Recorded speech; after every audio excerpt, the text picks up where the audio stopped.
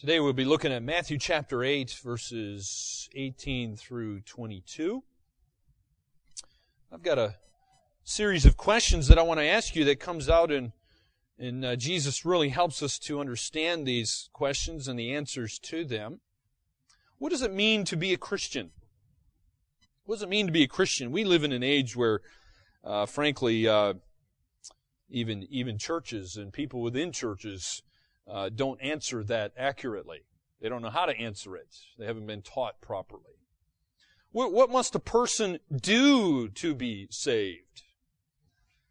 What will it cost to follow King Jesus? Can a person be deceived into believing they're saved when in fact they're not?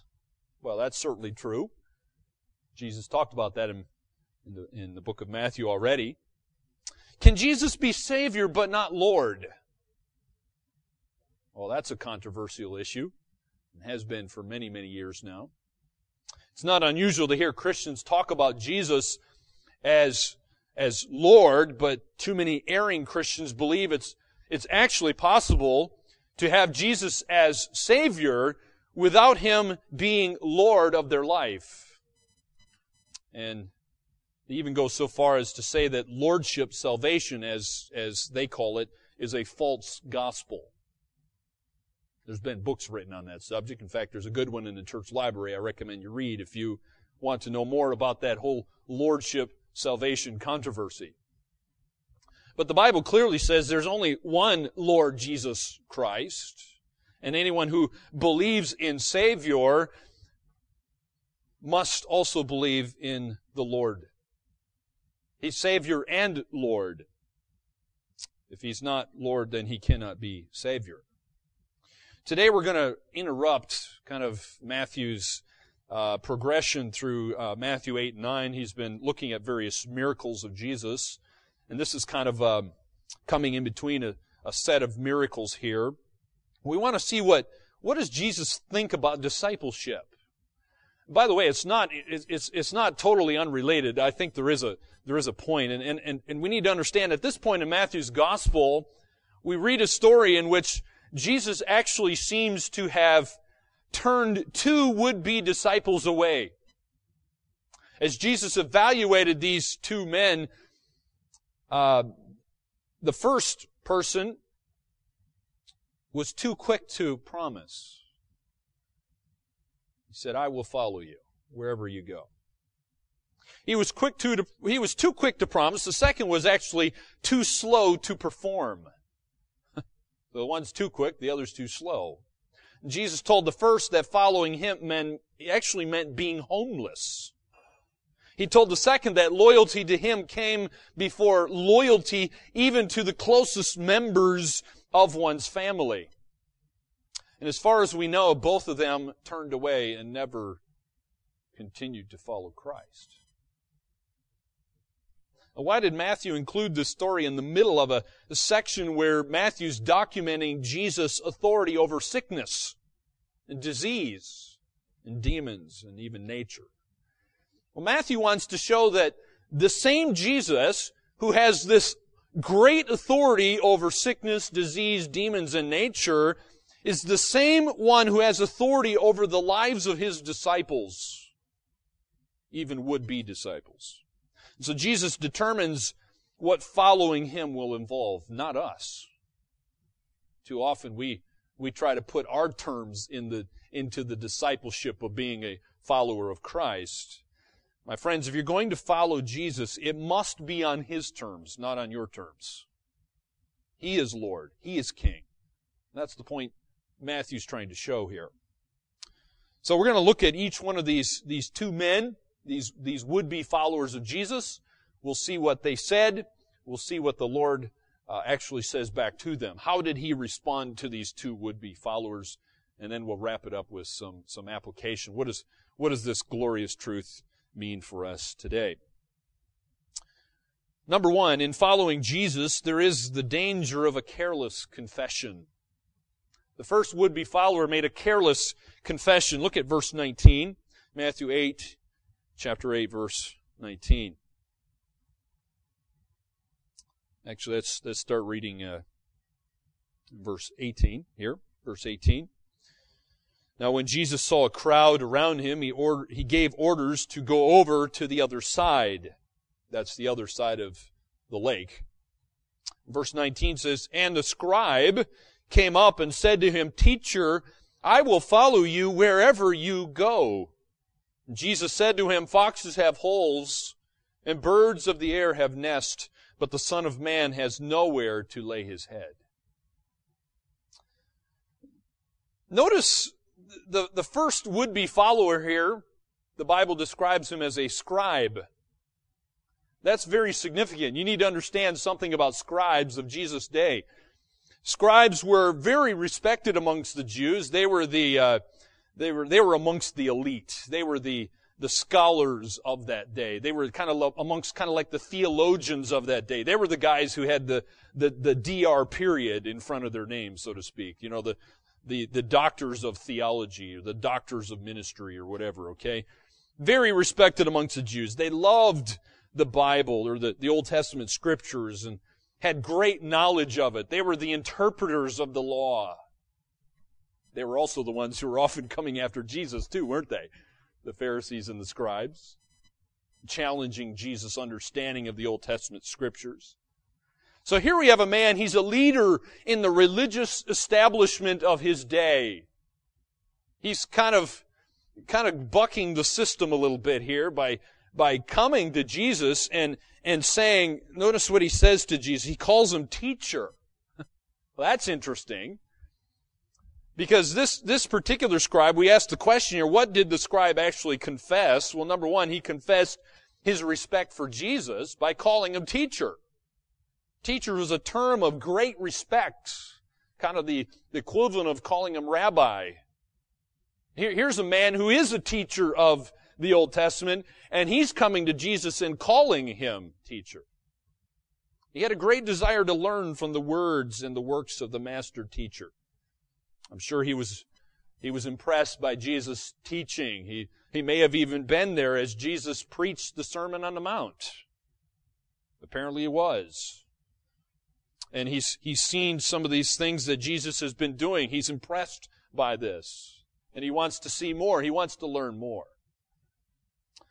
So he confessed his respect for Jesus. Number two, he was very enthusiastic about Jesus' ministry. And we know this because look what he says. He says there, "I will follow you wherever you go." That's someone who's showing some enthusiasm about Jesus' ministry. The word follow, there in your Bible, involves both personal commitment and cost. That is certainly involved in the definition of the word. It's implied in the word. But sadly, he doesn't seem to understand this particular truth. He's not thinking personal commitment and cost. In fact, his remark has overtones of pride in it. It's almost like he said this, "Hey, Jesus, this is your lucky day. I have decided to be your disciple." No, it wasn't Jesus' lucky day. Do you hear the pride in that? That's kind of what he said. So we see he was eager to follow Christ. He was determined to follow Christ. He's saying, hey, I'll go wherever you go.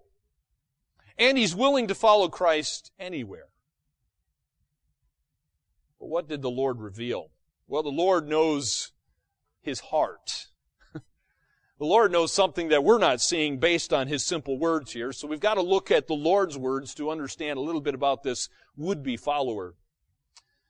And the Lord reveals his heart in verse 20. Jesus said to him, "Foxes have holes, birds of the air have nests, but the Son of Man has nowhere to lay his head." So number one, the Lord revealed the scribe's superficial, half-hearted commitment.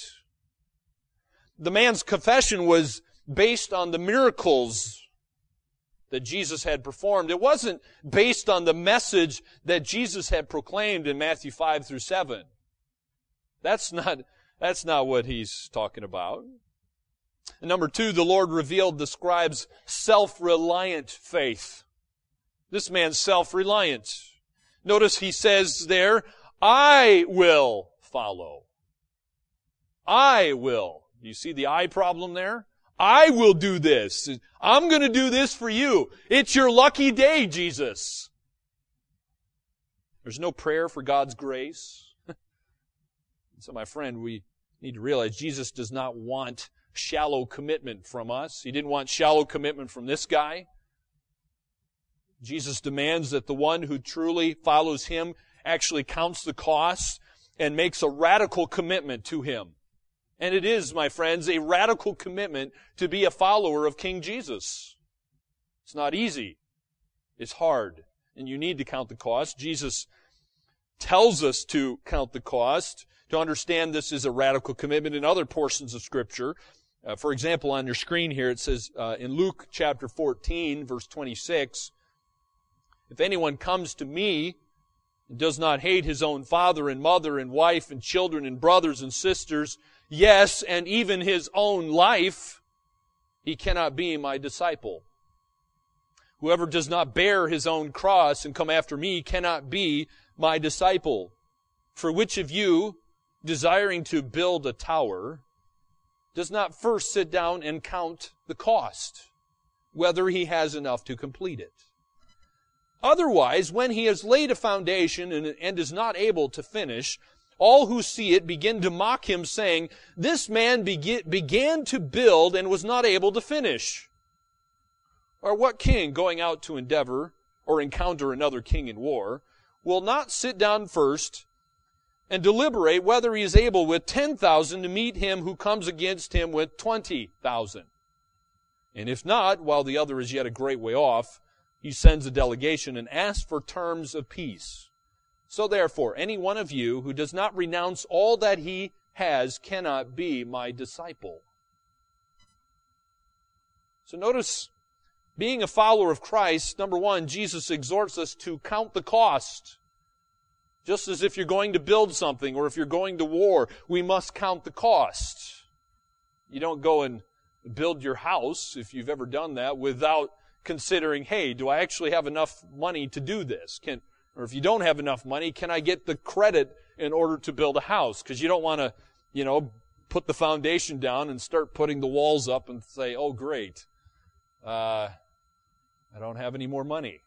Then you end up looking like a fool, right? Jesus says, count the cost. But notice there's a radical commitment here as well. Your love for Jesus Christ should be so great, it appears as if you hate your family, which of course you shouldn't. Jesus, of course, backed up the Old Testament law, which says we are to love other people, we're to honor our mother and fathers. Jesus was not saying, hey, don't obey the Old Testament.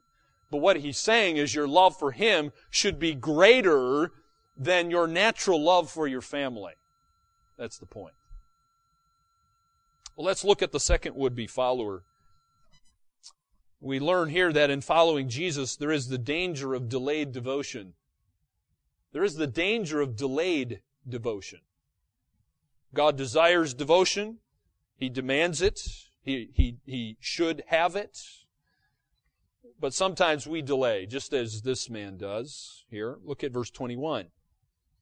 Verse 21, another of the disciples said to him, Lord, let me first go and bury my father. And Jesus said to him, follow me and leave the dead to bury their own dead. There is a companion passage to this, which I encourage you to go back and read, maybe even later today, which actually gives a third individual, which we won't talk about today. Today we're just going to look at these two individuals. This man is proposing something to Jesus. What did the man propose? He says, Lord. Notice he calls him Lord. That's a good start. But he has delayed devotion in his comment here because he says, let me first go and bury my father. It's like coming to Jesus Christ and saying, Jesus, I will serve you. I will be your follower, your disciple. I will go wherever you go. You can teach me. But I got something else that's more important to do. You just have to wait for me. You'll have to work on my timetable. That's essentially what he was telling Jesus. Now, sometimes we don't understand sometimes what Jesus is saying. Some people criticize Jesus as if he's coming across here as really harsh and unloving.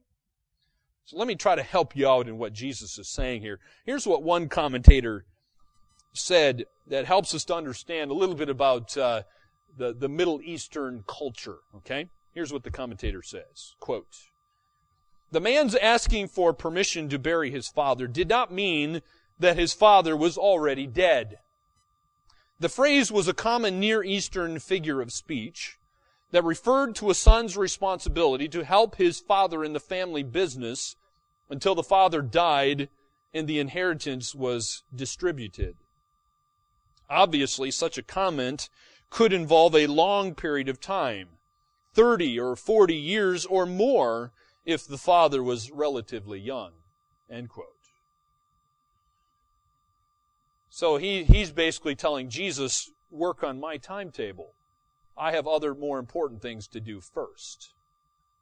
So what the man was proposing was to wait until a convenient time to serve the Lord Jesus Christ. And then Jesus shocks us with his answer. He says, let the dead bury their own dead.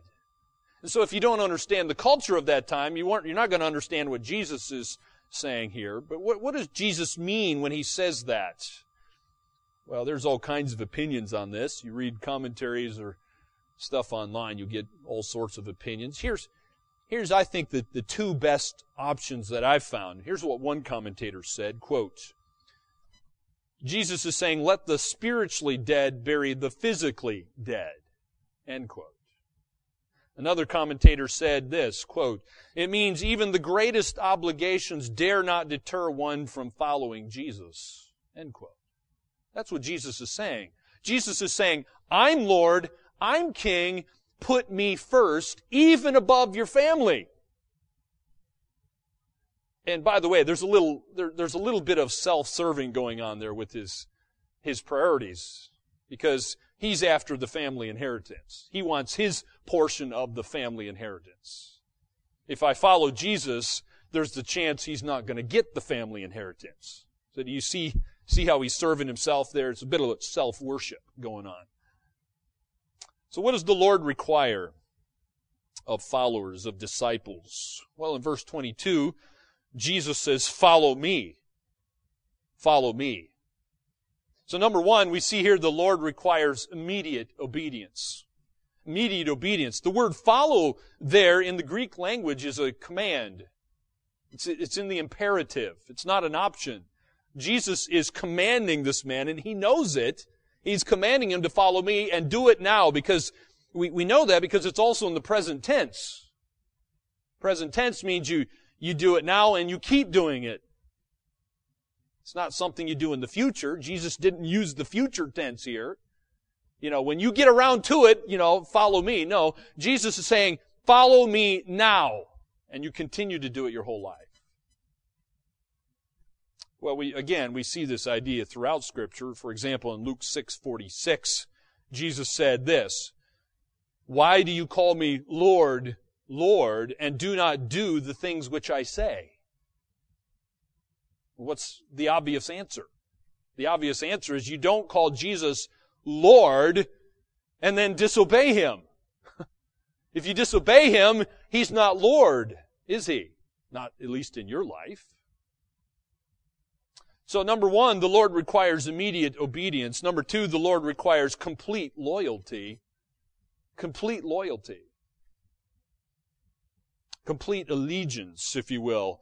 It's not being a traitor. It's not being on Jesus' side one day and then you're on your own side the next day. No, complete loyalty throughout your whole life, and it never wavers.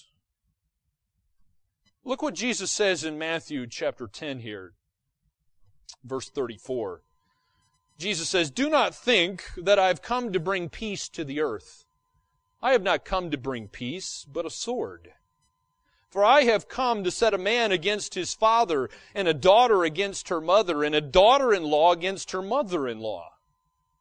And a person's enemies will be those of his own household. Whoever loves father or mother more than me is not worthy of me, and whoever loves son or daughter more than me is not worthy of me. And whoever does not take his cross and follow me is not worthy of me. Whoever finds his life will lose it. And whoever loses his life for my sake will find it. Folks, do you see that loyalty to Christ comes before even the deepest relationships of our life, which of course is our family? Your spouse, your children, your parents, your siblings, or even your mother-in-law or father-in-law or some other in-law. Right? Jesus is saying, love for Him is so great, it appears like you hate the other relationships in your life. Ultimate loyalty to Him is first. You know what? Sometimes you're going to have to choose Jesus over your father. Sometimes you're going to have to choose Jesus over your mother. Sometimes you'll have to choose Jesus over your children or your spouse. Our love for Jesus is first. And if you have to choose between the two, Jesus must always be first. You must be loyal to Him first. Sometimes our families don't like that, do they? Sometimes the family decides, particularly unsaved family members will schedule things on a Sunday, and you say, no, God comes first in my life. I'm going to church. Sorry. Love to be there. God comes first. I'm going to church. I'm worshiping God today. I'll be there after. Sometimes our family members hate that. They don't understand. What? You're choosing God over me? How dare you? Yes, I am choosing God over you. Or sometimes we have to make other sorts of decisions like that, and unsaved family members don't understand, do they? But never put family members before Jesus. Must always be loyal to Him. Complete loyalty. So the Lord requires immediate obedience. The Lord requires complete loyalty. And number 3, the Lord demands a lifelong commitment. The commitment is for your whole life. It's not when you get around to it. Hey, when I retire, or, in this guy's case, when I get my family inheritance and I've buried my father and my mother, then I'll be a follower and disciple of Christ. No. It should happen at the moment of salvation throughout your whole life. It's not when you get your theological degree, or you get so much money, or, after you're done working and you've retired. No, it's your whole life you're committed to Christ. That's what Jesus demands. Let me give you some scripture here. For example, Jesus says in Matthew 6:24, no one can serve two masters. For either he will hate the one and love the other, or else he will be loyal to the one and despise the other. You cannot serve God and money. So who's getting the commitment here? God does, right? Above anything else. You can't serve another master. There's only one master, and that's God. Jesus also says in Matthew 6:33 to seek first the kingdom of God and His righteousness. So you do that, and Jesus says there in Matthew 6, 3 times, commands us, don't worry. Don't worry. Hey, I'm good. I'm a good God, always good. I'm going to look after your needs. But you must put me first. I come first. My kingdom and righteousness comes first. And it's a lifelong commitment. There's nothing in Scripture that says, you can put it off, or, hey, you do your 10 years time period and then you get the rest of your life off. No. Nowhere in Scripture do you see that. It's present tense, all your life. So what is a disciple anyway? Well, we need to understand what this is, because we've seen this term here at least once. The simplest definition of a disciple is student, or one who learns. So somebody who goes to school, you could say, is a disciple. If you're learning, if you're a student, then in one way at least you're a disciple. But it really means more than that, certainly in the context that Jesus is talking about here. A disciple is someone who follows a master. It is someone whose life is shaped by the teaching of the master. It is someone who becomes like the Master in every way, adopting the Master's values, adopting the Master's attitudes, adopting the Master's actions, and even the principles of the Master Teacher himself. That's what a disciple is. In short, what I'm saying is a disciple is someone, or it's someone who is molded and shaped into the Master's image.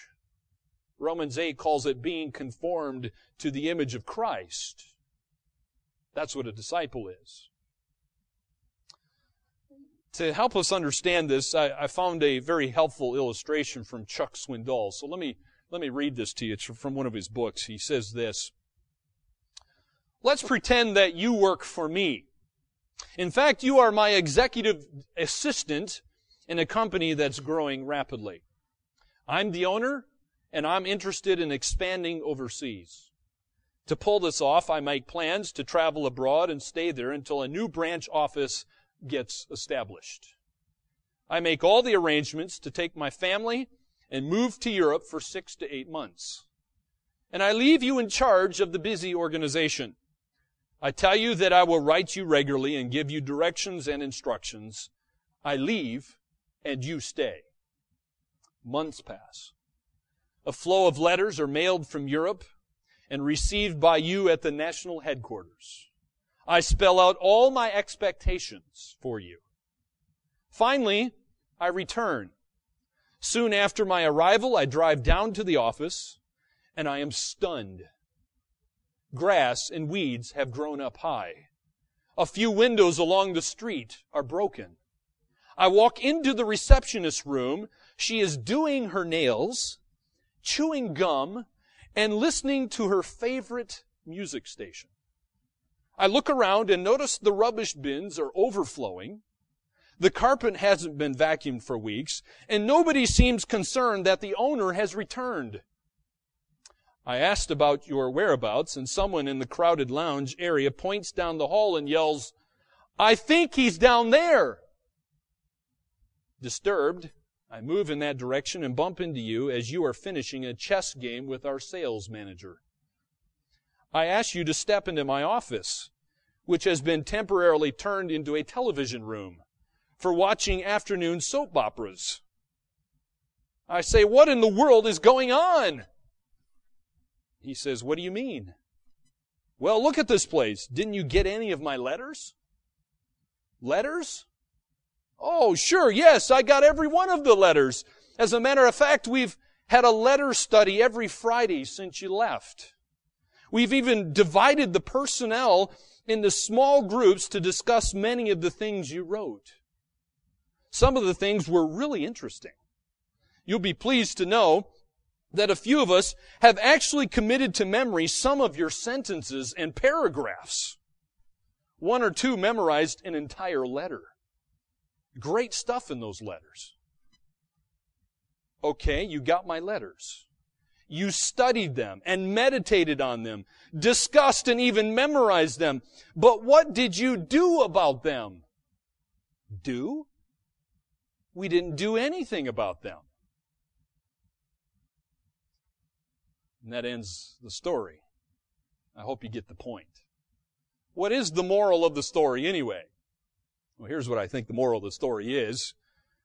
Jesus is calling us out of the crowd, just as He's done with these people here.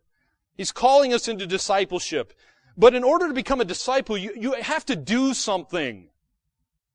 It's not enough to just hear Jesus' words or to see Jesus' miracles. You have to do something. We must cross over with Jesus to the other side. We must step out of the crowd, get into the boat with Jesus. We must commit ourselves to Him, travel where He travels, do what He does, and live with Him as the center of our lives. And we do it for the rest of our life, day after day after day. That's what it means to be a follower of Christ, a disciple. It's not enough to, I hope you get the point, it's not enough to just read the Bible or have a Friday night Bible study and say, "Wow, that was interesting," and then do nothing with it. It's not enough to memorize an entire book of the Bible. You must do something with the Bible. Jesus is saying a follower of Him is one who does something, one who obeys Him. Well, Jesus' teaching challenges us with 4 shocking truths. I want to give you 4 shocking truths. This is where we'll end today. Number 1, the demands of Christ's kingdom are radical. The demands of Christ's kingdom are radical. We tend to think of most jobs, and even the jobs we're doing at the moment, as something that we can take on and then later drop them if we don't like the job or we think we can get better pay or benefits somewhere else. That's how we tend to think of our jobs. But when Jesus presented the demands of His kingdom here, He explained them as callings that demanded the most radical commitment from His followers. This wasn't something you say, hey, I'm signing up for, and when, the weather out on the sea starts getting rough, you say, that wasn't in the job description, Jesus, I'm quitting. Right? And that's going to happen in our next passage, by the way. The disciples crossed over the Sea of Galilee, and the weather gets rough. And they might be tempted to say, hey, this wasn't a part of the deal. Right? Especially if you believe the lie of the health, wealth, and prosperity gospel. Right? Become a Christian, and you'll be healthy, wealthy, wise, and you'll be rich and never have any problems. If you believe that kind of a lie, then you're going to give up pretty quickly, most likely. So following Jesus was never to be a part-time occupation. It was a radical commitment to Him, a lifelong commitment, through thick and thin. So the demands of Christ's kingdom are radical. Number 2, the authority of Jesus Christ is unique, utterly unique. There's no one like Jesus Christ on this earth. Jesus was speaking and acting here with more than just human authority. In fact, many people recognized that, didn't they? They said, this man speaks like no other man speaks. And it's interesting that Jesus actually, in verse 20, calls Himself the Son of Man. That was Jesus' favorite description of Himself. You look it up in a concordance, you'll notice He uses that phrase, Son of Man, often. It's His favorite description of Him. And I believe this is the first time it's used in the book of Matthew, but you'll see this many more times to come. In fact, I'm trying to remember, I think 20 to 30 times Matthew uses it. So He called Himself the Son of Man. And that comes with great intrigue, great power. He's showing His humanity and His deity all wrapped up in one person. And if Jesus is God, then the demands of His kingdom become even more radical than we've imagined. If He is God, it is not extreme at all to follow Him wherever He wants you to go, do whatever He wants you to do, and even give your life for Him if He wishes you so to do. If He's God, nothing He could possibly demand is outrageous. When the king demands you go here, you do this, it's not outrageous. If He's God, we owe Him total obedience and total self-surrender. However, since Jesus is God, that makes our total surrender all right. Okay? Because our natural tendency is to think, whoa, wait a minute, this is getting real radical here. Whoa, hey man, this is going too far. Man, if I declare Jesus is Lord, He's King, and I'm going to do whatever He wants me to do, well, you'll probably have the response I had as a teenager. Well, that means God's going to send me to Africa. Sorry for those of you from Africa, but that was one place I didn't want to go.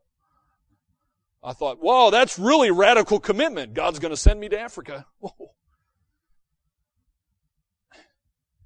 Think about that. If the king wants you to go somewhere, He's going to give you the desire. It's going to be the place where you're going to want to be. Instead, God sent me to Solomon Islands, of all places. And you know what? I don't like the weather, sure, but I love the people. I love going and ministering to those people. God's given me a heart for that sort of a thing. And as a teenager, I thought, man, that's the last thing in my mind I wanted to do. Commit to Jesus Christ with my whole life, that's radical commitment. He's going to make me do something I'm going to hate. No, He won't. It's all right. It's all right. Total surrender is all right. He's not a capricious God who has no concern for us. Too many think of God as like He's playing some chess game and He has no relationship with the chess pieces. He just moves you around, knocks you off, or wins the game however He wants to do. No, He's not that kind of a capricious God. Don't think of Him like the Greeks and the Romans thought. Their gods were capricious. Constantly fighting each other, doing things to suit their own ends. Seemed no care for the people of the earth. God's given us life. He's given us families, homes. He's given us a reasonable portion of this world's goods. And you know what? He wants us to enjoy the world's goods. That's okay.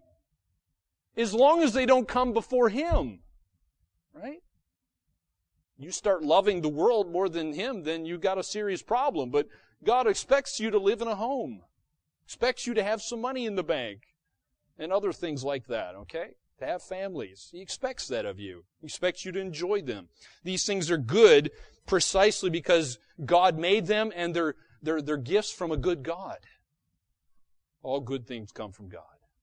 And so if God requires us to give up one or more of these things, it's because the demand is good in that particular decision and situation.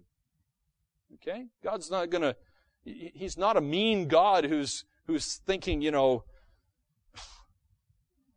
I don't know. Too many people have a bad theology about God, don't they? And they think God's out to get them. In fact, I'm in communication with even one of my own cousins who sadly grew up much of his life thinking that way about God. Bad theology about God. God wasn't out to get him. God's out to bless him and minister to him.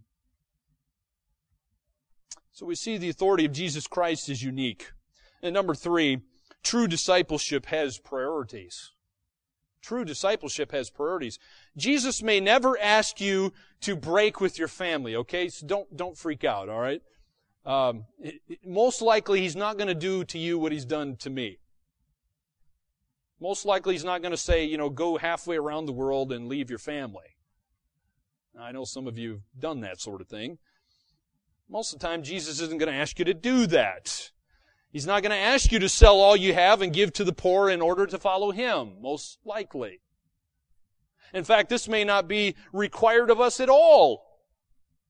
But you must be willing to obey in these or any other areas if Jesus does ask you to do that, like He did to these people in the Bible. And so when we do have things and possessions and money that are good gifts from God, we must hold on to those things lightly. They must never take deep root in our lives. You ever tried to take a tree out that has an incredibly deep root system? Lots of roots going deep? Hard to move the tree, isn't it? Instead, we need to be something that is lightly holding on to the things of this earth that can easily be moved. So we must get our priorities straight. That's one of the points I'm trying to make here. Get our priorities straight. Following Jesus must be the most important thing in our lives. Yes, even more important than our lives. If He demands of our life for His service, even giving up of our life in death, then what a glorious thing we can do. If that's how He wants us to serve Him, then so be it. We should have the kind of attitude of saying, however God wants me to serve Him, I'm willing to do that. We must not do anything to subtract from that high commitment. Instead, what are we to do? We need to do everything in our power, our strength to continue with that commitment, to build that commitment, instead of breaking down the barriers, breaking down the things that strengthen that commitment. Well, there's a fourth shocking truth we see here that we need to understand is this, that this hedonistic world is dangerous. This hedonistic world is dangerous. Remember, we have 3 enemies. We have Satan, your own indwelling sin, and this world. The Bible says those are our 3 enemies. In this world, and I don't mean the physical. I don't mean the physical, okay? You understand The Greek word is cosmos, referring particularly to the beliefs and the philosophies of this world's system, the cosmological system we live in. That's the great danger. And Christ's statement about putting Him before family responsibilities reveals the shocking truth about the dangers of this world. We must say to ourselves, if I can be kept from Christ by the normal and proper love that I should have for my parents, my spouse, my children, my siblings, then how dangerous must the other snares of this world be? Do you get the point? I hope you get the point. Yes, we should love our family, of course.